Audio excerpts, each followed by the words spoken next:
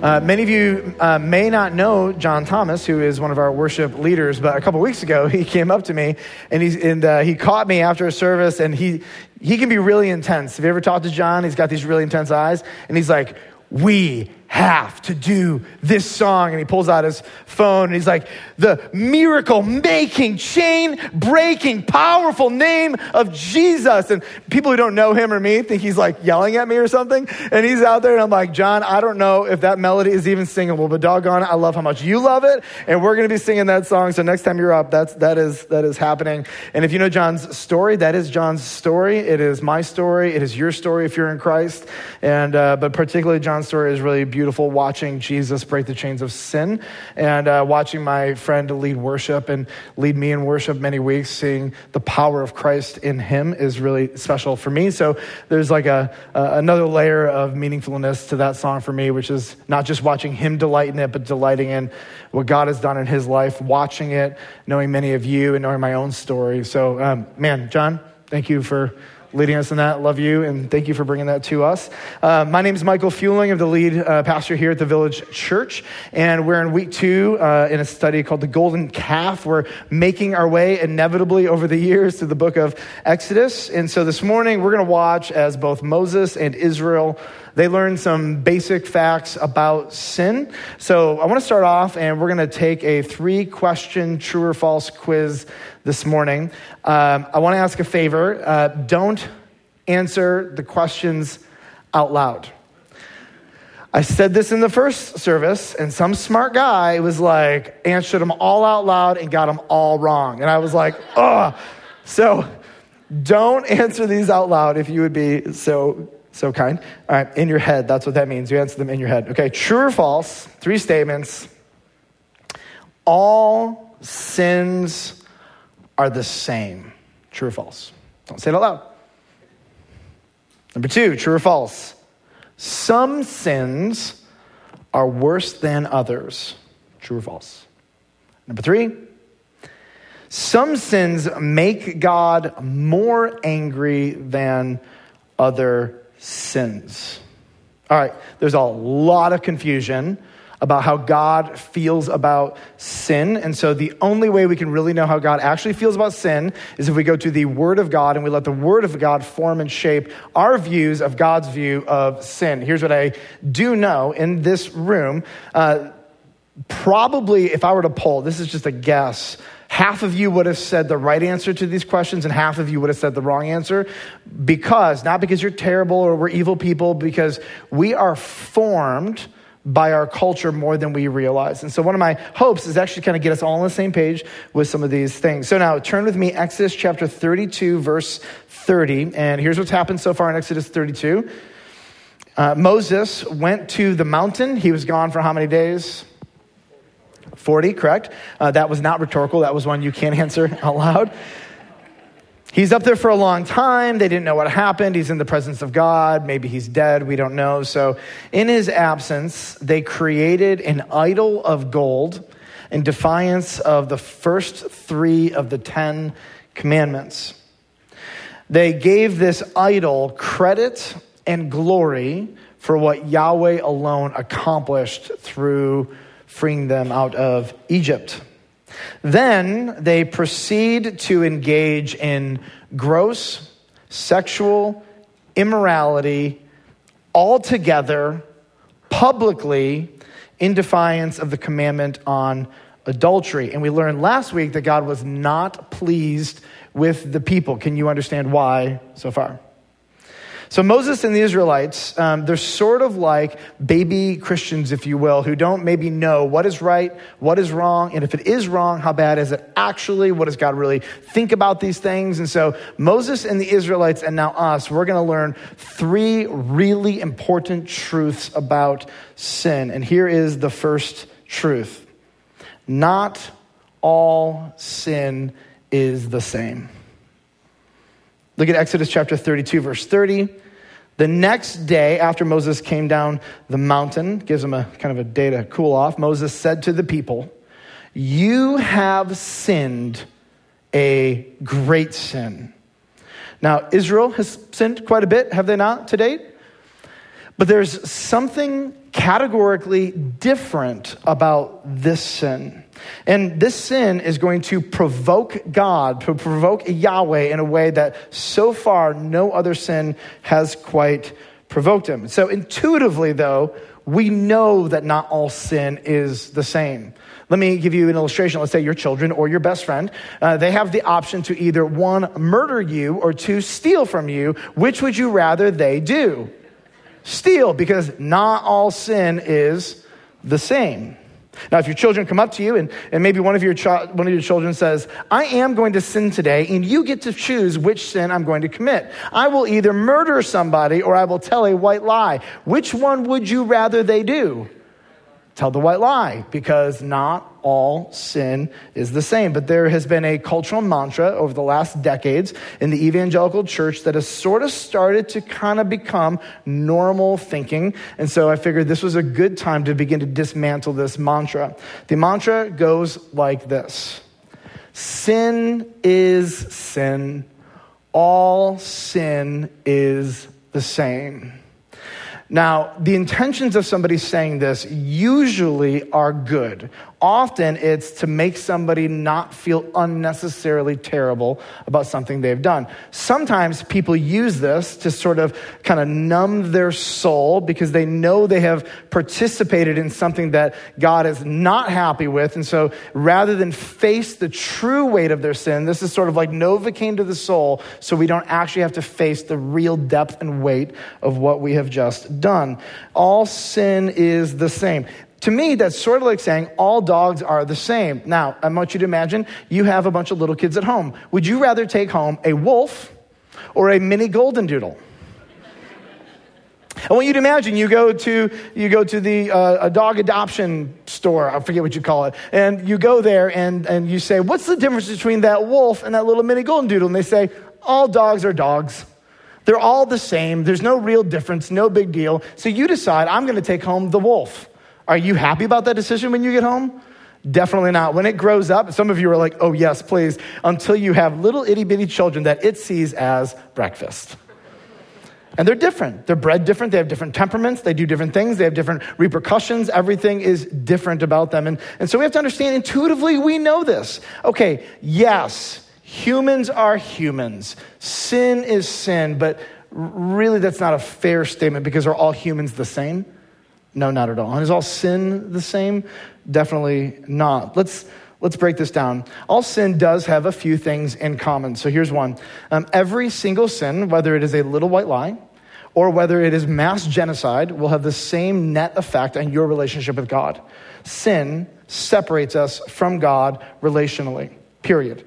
In fact, if the hypothetically only sin you ever committed in your entire life, now this is impossible, but I mean, you and I are wretched sinners, we sin every single day, but let's say you had one sin and all you did is deceive your parents one time. Would you still need the blood of Christ to cover you for that sin?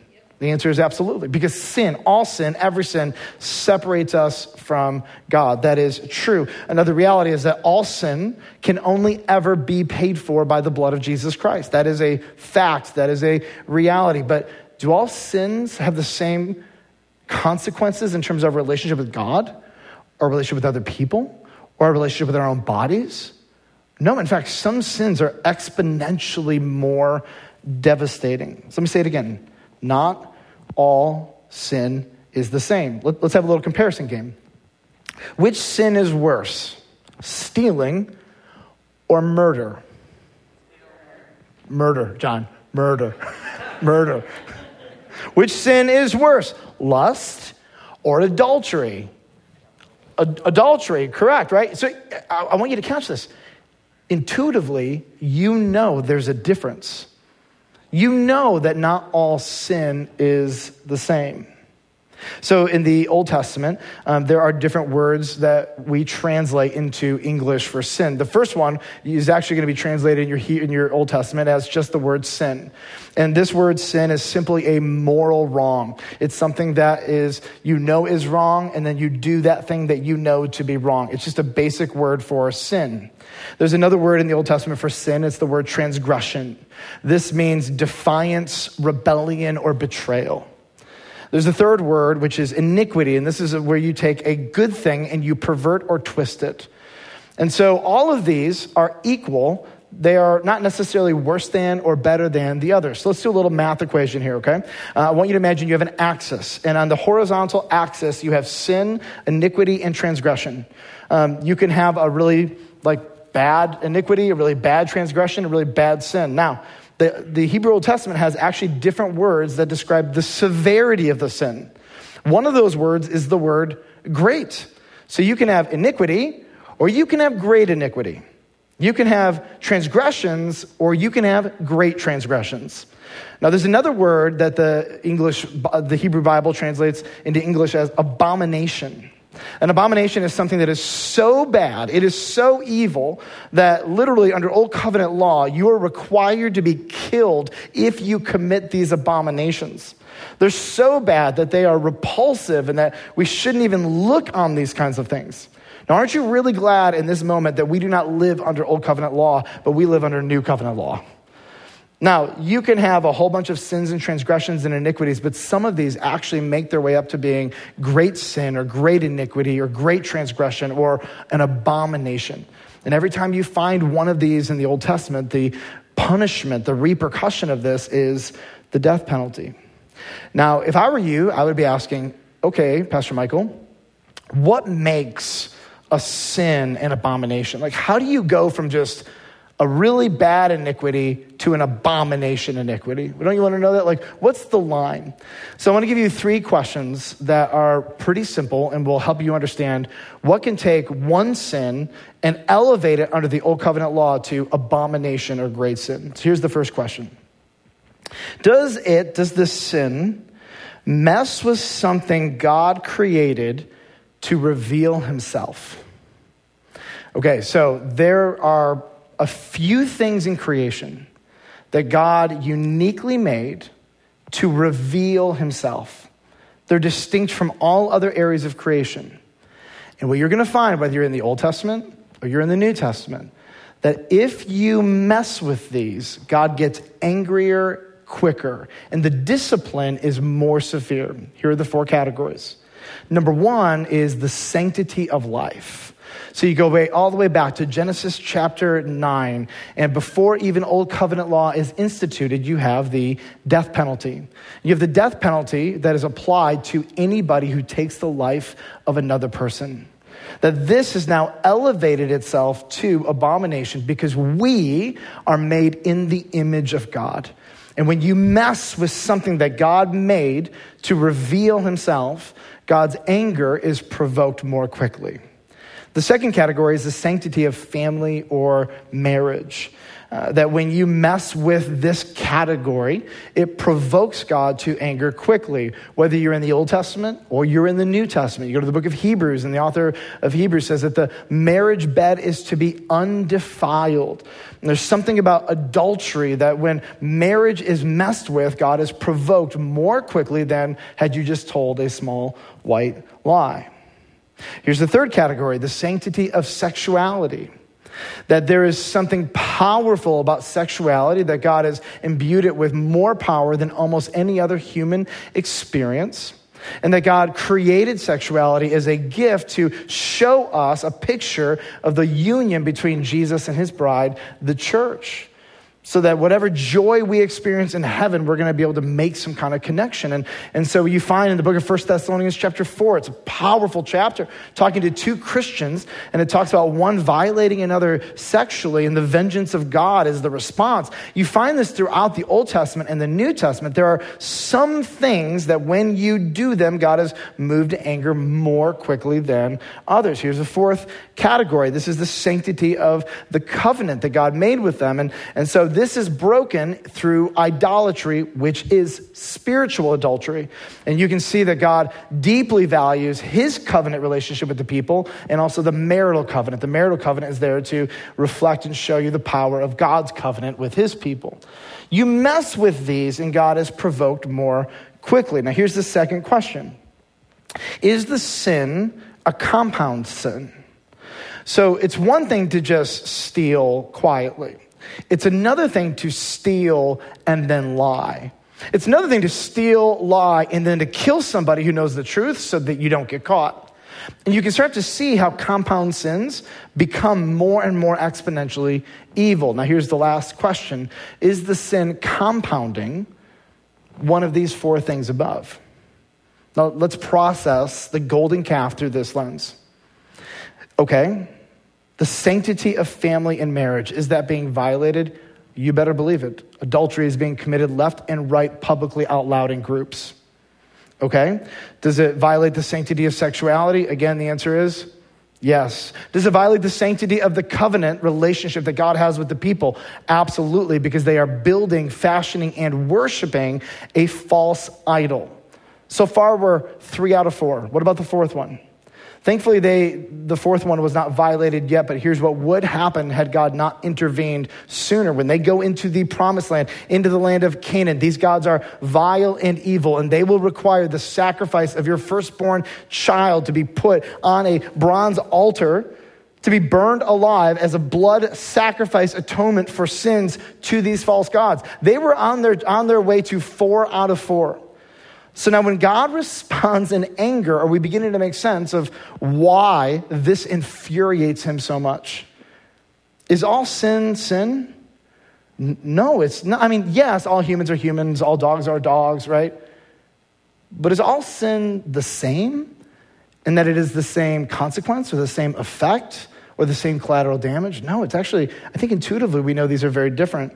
We go to Old Testament law and we see that even different sins have different punishments. So if you were going to murder somebody, the punishment would be death. If you were going to human trafficking, the punishment would be death. But if you were to steal, the punishment isn't death. The punishment would be repay plus 4 or 5 times the amount, depending on the thing that was stolen. And so it's different. Even Old Covenant law tells us that there are some sins that have greater potential for damage and harm than others, and Old Testament law reveals all of this. Let's go back to verse 30. He says, the next day, Moses said to the people, you have sinned. This is a great sin. Now, the second truth that they're going to learn about sin is this. All sin requires blood atonement. Look at verse 30. He says, and now Moses is talking to the people. He's like, okay, this is really bad. I have to go back up the mountain and talk to the Lord. Perhaps I can make atonement for your sins. Atonement is a concept that means that blood is shed for the forgiveness of another person's sin. And so you would often find that they would sacrifice the blood of animals in order to have their sins forgiven. So Moses is going to go back up the mountain, and his agenda is to see, can atonement be made for your sins? Now, there's a rule, and it is a universal law that applies to everyone all over the world, no matter what generation you lived in, no matter what millennium you've lived in, no matter what country you live in, and it's a law that applies to everyone, always, all the time. It's sort of like the law of thermodynamics. It's true everywhere, always. This is a spiritual law. And the spiritual law comes from the book of Hebrews chapter 9, verse 22, and it says this, without the shedding of blood, there is no forgiveness of sins. Now, if you go to most Americans, do they understand the concept of blood atonement? It's totally foreign. But does that make it less true? Definitely not. Like, here's kind of the big rule. When you get to heaven, this rule will be in play. And there is only one way to be forgiven of sins in God's economy, which is the only ultimate real economy that matters. And that is through the shedding of blood. Now, Moses understands this principle. He understands that sin needs to be paid for by blood. And he also knows something that you need to understand before we move on. He knows that God accepts substitute sacrifices. Watch what happens. Verse 31. So Moses returned to the Lord, and he said, alas, this people has sinned a great sin, and they have made for themselves gods of gold. Verse 32, but now, if you will forgive their sin. Like, could we just sweep this under the rug? Now, is God allowed to ever sweep any sin ever anywhere under the rug? The answer is No. In fact, if a judge on earth did this, and we're just going to overlook that murder, that stealing, that lying, that law breaking, we would say unjust judge. God has no unrighteousness in him whatsoever, and so God does not let anything go. He has to deal with all of it one way or another inevitably. And so here's what we have. God, can you just kind of maybe, forget about this one? But then he says, but if not, please blot me out of your book that you have written. Moses offers himself as the possible atonement blood sacrifice for their sins. God, take my life. Take my life. If you can't let this go, if this needs to be dealt with via blood, I'll be it. Now you would expect of all the people in the entire world, Moses, the one who has direct face-to-face access to God, the most significant, greatest prophet other than Jesus in all of biblical history, would you not think that Moses' blood would be enough to cover the sins of his people? And God's basic response is, nope, not good enough. Adorable request. I appreciate it. I really do. That's a very meaningful, I see that you love the people. Your blood isn't right. Because Moses, you can't take the blood of a sinner to pay for the blood of another sinner. In fact, in God's economy, there is no forgiveness of sins without the shedding of blood. Well, what kind of blood? It's not the blood of bulls and goats. It's not the blood of your spouse. And it's not the blood of a young child offered to a demon god. It is only the pure blood of Jesus Christ that has the power and capacity to atone for sins. When we die and stand before God, there is only one way to have your sins forgiven, and it is through the shed blood of Jesus Christ, and that is it. There just are no other options. If there were other options, God would have said, well, you can try this religion, or you can try this tactic, or you can try this, but there is no other. It's exclusive, and it's narrow, but it's open to every single person who would trust in Jesus Christ. So Yahweh, here's what he says in verse 33. Whoever has sinned against me, I will blot out of my book. Anyone else confused? Anyone else wondering, what's the book? There are books? Wait, you have books that are not the Bible? Apparently, God has books. Now, are they literal books that if we had them, we could just look in them? I don't know. I hope so. That would be very awesome and wonderful. But this is sort of a confusing subject because there are a couple books listed in Scripture, and I'm going to kind of give you a brief flyover of the books. There seems to be two books. And there is, first of all, a book called the Book of Life or the Book of the Living. And this seems to be the book that Moses is referencing and God is referencing. And David also references this in the Psalms a couple times. And it's a book of everyone who is alive. And in this book are written also all of their deeds. And so to have your name blotted out of the book is not to lose your salvation or to go to hell, but it is to actually be killed or to lose your life.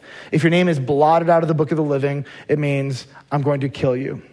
Now there's another book, and we see this in the New Testament. We see this in Daniel, in the book of Revelation. It's called the Lamb's Book of Life, or just the Book of Life. And this is a book, and in it are written the names of every single person who is truly a follower of God. Now here's the crazy thing about the Lamb's Book of Life. It was written before the foundations of the world. Mind blown. And if your name is written in that book, it can never be blotted out. Now, we're dealing with the Book of the Living. And what Moses is saying is, take my life, blot my name out of this book. And God says, everyone who sins, I will blot out of my book. Here's the third essential truth we learn about sin. Forgiveness does not negate consequences. Wouldn't you just love if the moment you came to Jesus, all the consequences for your sins were gone, right? All the times you lied to your spouse or to your parents or to your friends or cheated or stole or cheated on your taxes, that all of a sudden God was like, it's all made right. There will be no grudges. It is as if it never happened, but is that real life? It's not. Look what happens in verse 34. God says to Moses, now go, lead the people to the place which I have spoken to you. Behold, my angel shall go before you. Nevertheless, in the day when I visit, I will visit their sin upon them. In verse 35, then the Lord sent a plague on the people because they made the calf. And probably my favorite little line in this whole section is the one that Aaron made. It's a reminder of his great sin for all of history. Some people got the sword. Those seem to be the ones who were in unrepentant sin after Moses came down from the mountain. The Levites killed 3,000 of them. The rest of the people got a plague. We don't know what kind of plague. It seems that the plague did not immediately kill everybody, but I'm pretty much guessing that if a plague came over Village Church, it would not be a great thing. So I have a hunch they were not happy about it, but everybody got disciplined one way or another. Now, I'm not that old, but I've learned a couple things about sin, and one of them is that the greater the sin, the greater the collateral damage internally to people in my life. There's this American notion that it's my life, I do what I want, doesn't matter what you do. I only do things that affect my life, but here's the deal. That is not how God has created the world. Let me give you an illustration. I want you to imagine you're a dad, you're married, you have 3 kids. You're broke, and in a moment of desperation, you decide that you're going to go break into some stores. In the process, you end up killing somebody. You get caught, and you go to jail. And God's discipline to you is through the legal system that he allowed to exist. Who's the collateral damage? Your wife, your children, the people who looked up to you. Collateral damage is a very real thing. One of the hardest things for me to watch is people willfully throw their lives into sin, disregarding the very real effects it is going to have on the people who love them the most.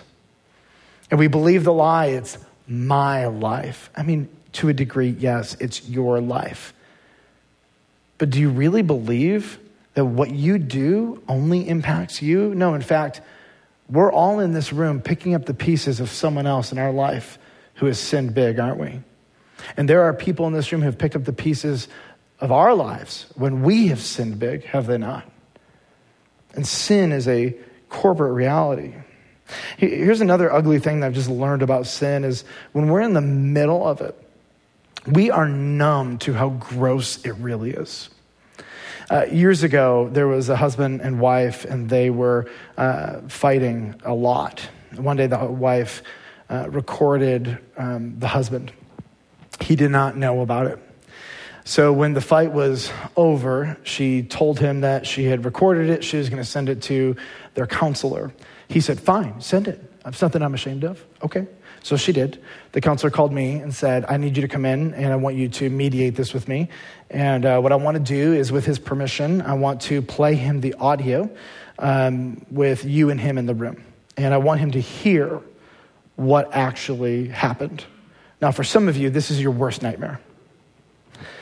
So we sit down and we had a whiteboard. It was a big whiteboard. And the point of the whiteboard was every single inappropriate word that was said, we would write it down. And every time it was said, we'd check, cross, check, cross. And we'd count how many bad words were said. And every time there was a mean, cutting, or derogatory statement, we would pause the recording and then we would write it out verbatim. And so we could just accrue. And one of the hardest things about sin is to face sin in its full weight.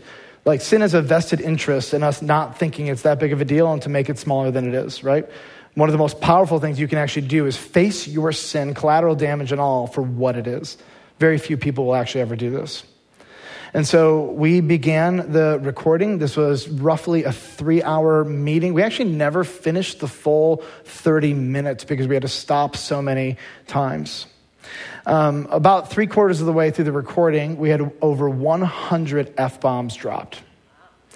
We had so many words and check marks and statements, we had to take a picture, erase the entire board, and start over again. We lost count. We got to a point where we just said, has the point been made?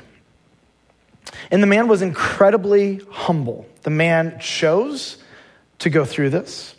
The man chose to allow us to do this. He approved my presence in the room and approved it being sent to the counselor. Here's what he said when we got done. It's like listening to my dad, but it's my voice. His overall feedback was, I had no idea. If you would have asked me beforehand, I would have said, yeah, I definitely dropped the F-bomb a couple times, but I never in my life would have imagined we would have to erase the whiteboard and start all over again. Mind-blowing. Because in the middle of sin, we are not aware of how gross it really is. And this is one of the hardest parts about being a sinner, is that we struggle, but we're blind to how big of a deal it is. But whether it is 100 F-bombs in a 30-minute conversation or it is a little white lie, every single sin requires the shed blood of Jesus Christ. All of them. Now, you might go home and say, somebody might say, what was church about? It was about sin and how terrible we are. I hope that you walk away and here's what you leave with. We are all sinners who fall short of the glory of God, but our God is amazing and loves us and provided for us the only way in the universe that we could be forgiven and redeemed through the shed blood of Jesus Christ. I pray that when you leave here with this overwhelming sense of gratitude, not at how bad you are, but in light of how bad we are, God loves us and has bestowed grace upon grace upon grace. Like the moment you and I trust in Jesus, this is just a mind-blowing thought for me, that he promises to forgive all of our sins, knowing every dumb thing we're going to do for the rest of our life. In light of that knowledge, he still says, forgiven, past, present, future. Now, I want to share with you three so whats. Number one, expect every single sin ever committed to be addressed either now or later. Do you ever just look around at the world and you're like, okay, Lord, there's a lot of abomination, gross iniquity, gross transgression, gross sin, great sin everywhere. Are you going to end this thing? Like, why is it this person can do this great sin over and over and over and over again? And you're like, don't seem to care. Every sin, some sins get dealt with immediately. God disciplines, God intervenes. But inevitably, for the ones that he kind of is patient, sometimes the Lord just gives people over and lets sin do its own thing in their heart, mind, and bodies. But on the day of judgment, every single sin, from Christian and non-Christian, the ones that are secret and the ones that are public and everything in between, will be publicized, dealt with, and judged rightly. I want you to just hear this. Romans 2:16, Paul talks about the day of judgment, and he says, on that day, according to my gospel, God judges the secrets of men by Jesus Christ. Hebrews 4:12 says this, Jesus discerns the thoughts and the intentions of the heart. No creature is hidden from his sight, but all are naked and exposed to the eyes of him to whom we must give account. And I want you to rest assured, God will graciously, justly, and appropriately deal with every sin ever committed, period. And your sin will be called what it is, and so will mine. And there will be one of two kinds of people. Those whose sins have been paid for by the shed blood of Jesus Christ, and those who have rejected the shed blood of Jesus Christ. And my strong encouragement to you would be, trust in Jesus Christ and what he has done for you on the cross. Now here's the second so what. It's a little blunt, but I think it makes the point well. Terrible parents don't discipline and let sin run rampant. Amen. But God is not like that. God is a good father. Good moms and dads discipline. And discipline is really hard at first, isn't it?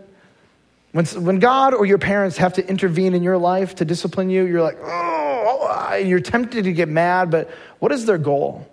Their goal is to love you and to help you. And so for many of us in this room, we have personally experienced the discipline of God because of our disobedience. Now, I want to read you a passage from the book of Hebrews chapter 12. It starts in verse 7, and I just want to encourage you to savor every single word of this passage because it's beautiful. For what son is there whom his father does not discipline? If you are left without discipline, in which all have participated, then you are illegitimate children and not sons. Besides this, we have had earthly fathers who disciplined us and we respected them. Shall we not much more be subject to the Father of spirits and live? For they disciplined us, our earthly fathers, for a short time, and it seemed best to them. I love that line. But he, God, disciplines us for our good. Why? That we may share in his holiness. For the moment, all discipline seems painful rather than pleasant. Amen? But later it yields the peaceful fruit of righteousness to those who have been trained by it. Third, so what? Repent and trust the blood of Jesus for all of your sins, both great and small. Communion at Village Church is an opportunity for us to remember how amazing and gracious and generous our God has been. We don't celebrate communion every week here because we're good people. We don't celebrate communion this week because I was especially obedient. We celebrate communion because we need to be reminded that the blood of Christ atones for every single one of our sins, past, present, and future, for those who have personally trusted in Jesus.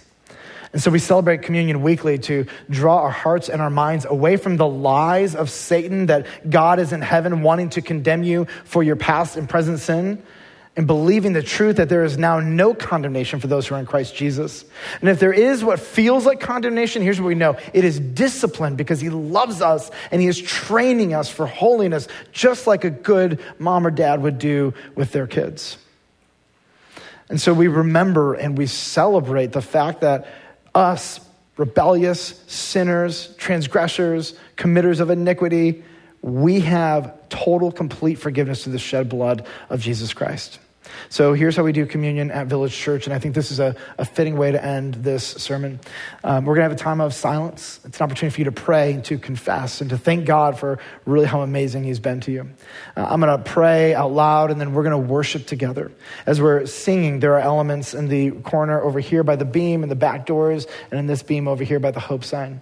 And I want to invite you, if you did not get communion elements when you came in the room, to stand up and you can walk over to those beams and you can grab the communion elements and come back to your seat.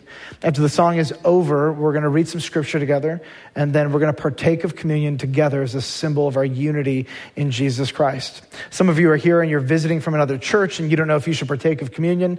Communion is open for any person who has personally trusted in Jesus. Moms and dads, it is completely up to you whether or not your kids partake in communion. All we ask is that you have confidence that they have personally trusted in Jesus Christ for the forgiveness of their sins.